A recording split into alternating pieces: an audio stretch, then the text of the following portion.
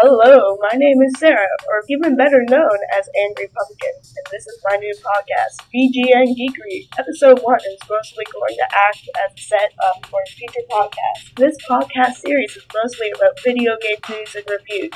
However, do not expect just video games, because movies, comics, Magic the Gathering, music, and general geekiness will also be discussed. I don't want these podcasts to be too long, so it's just going to be a brief overview of gaming news the past week.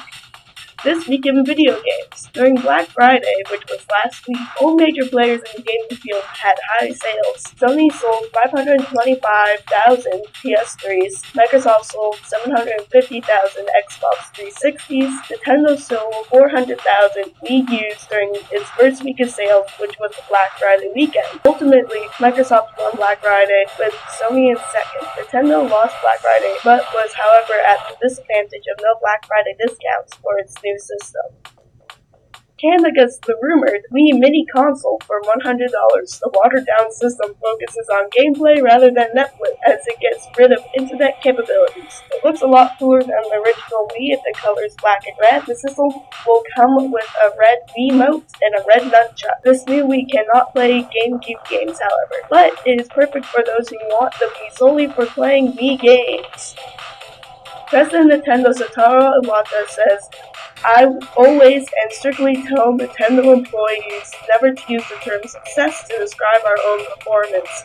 If we call a result of any of our efforts a success, we might apply it as a standard for success for future projects as well, and we can wind up not trying to do better than that, or not making something which is very different in nature. Does this mean that Nintendo has some big plans right around the corner that will surprise us all, or does it mean that Nintendo is in a slump due to doing too well when one is playing rugby and destroys the opposing team in the first half and eases up too much during the second half? Only time can tell." PlayStation Vita and 3DS Extra Large bundles have been released for holiday season. PlayStation's bundles will include a 3G system, a year of PlayStation Plus membership, and a Unit 13 downloadable game voucher, and a 4 gig memory card. The Vita bundle will cost around $300. The 3DS Extra Large will have a color selection of black or blue, and will include the game Mario Kart 7 pre-installed for $200. The 3DS Extra Large is a great deal considering that is how much it costs by a 3DS Extra Large by itself. Games talked about this week: Yoshi's Island, linked by Future Shop, and Best Buy Canada.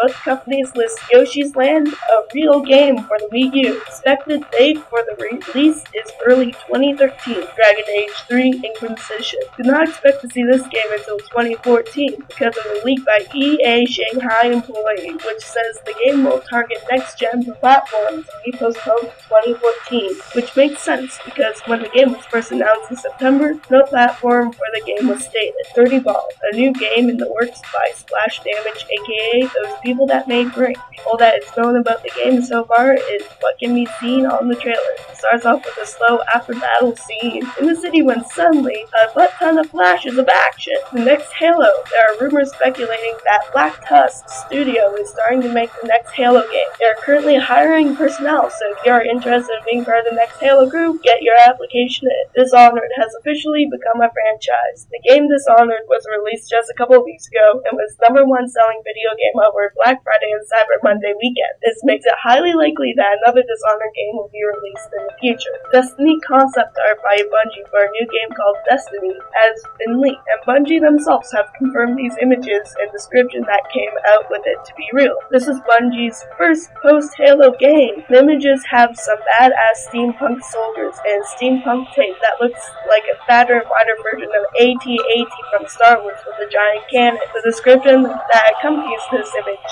are as follows. Our Earth, Our story begins 700 years from now, the last city on Earth, and a solar system littered with the ruins of man's golden age.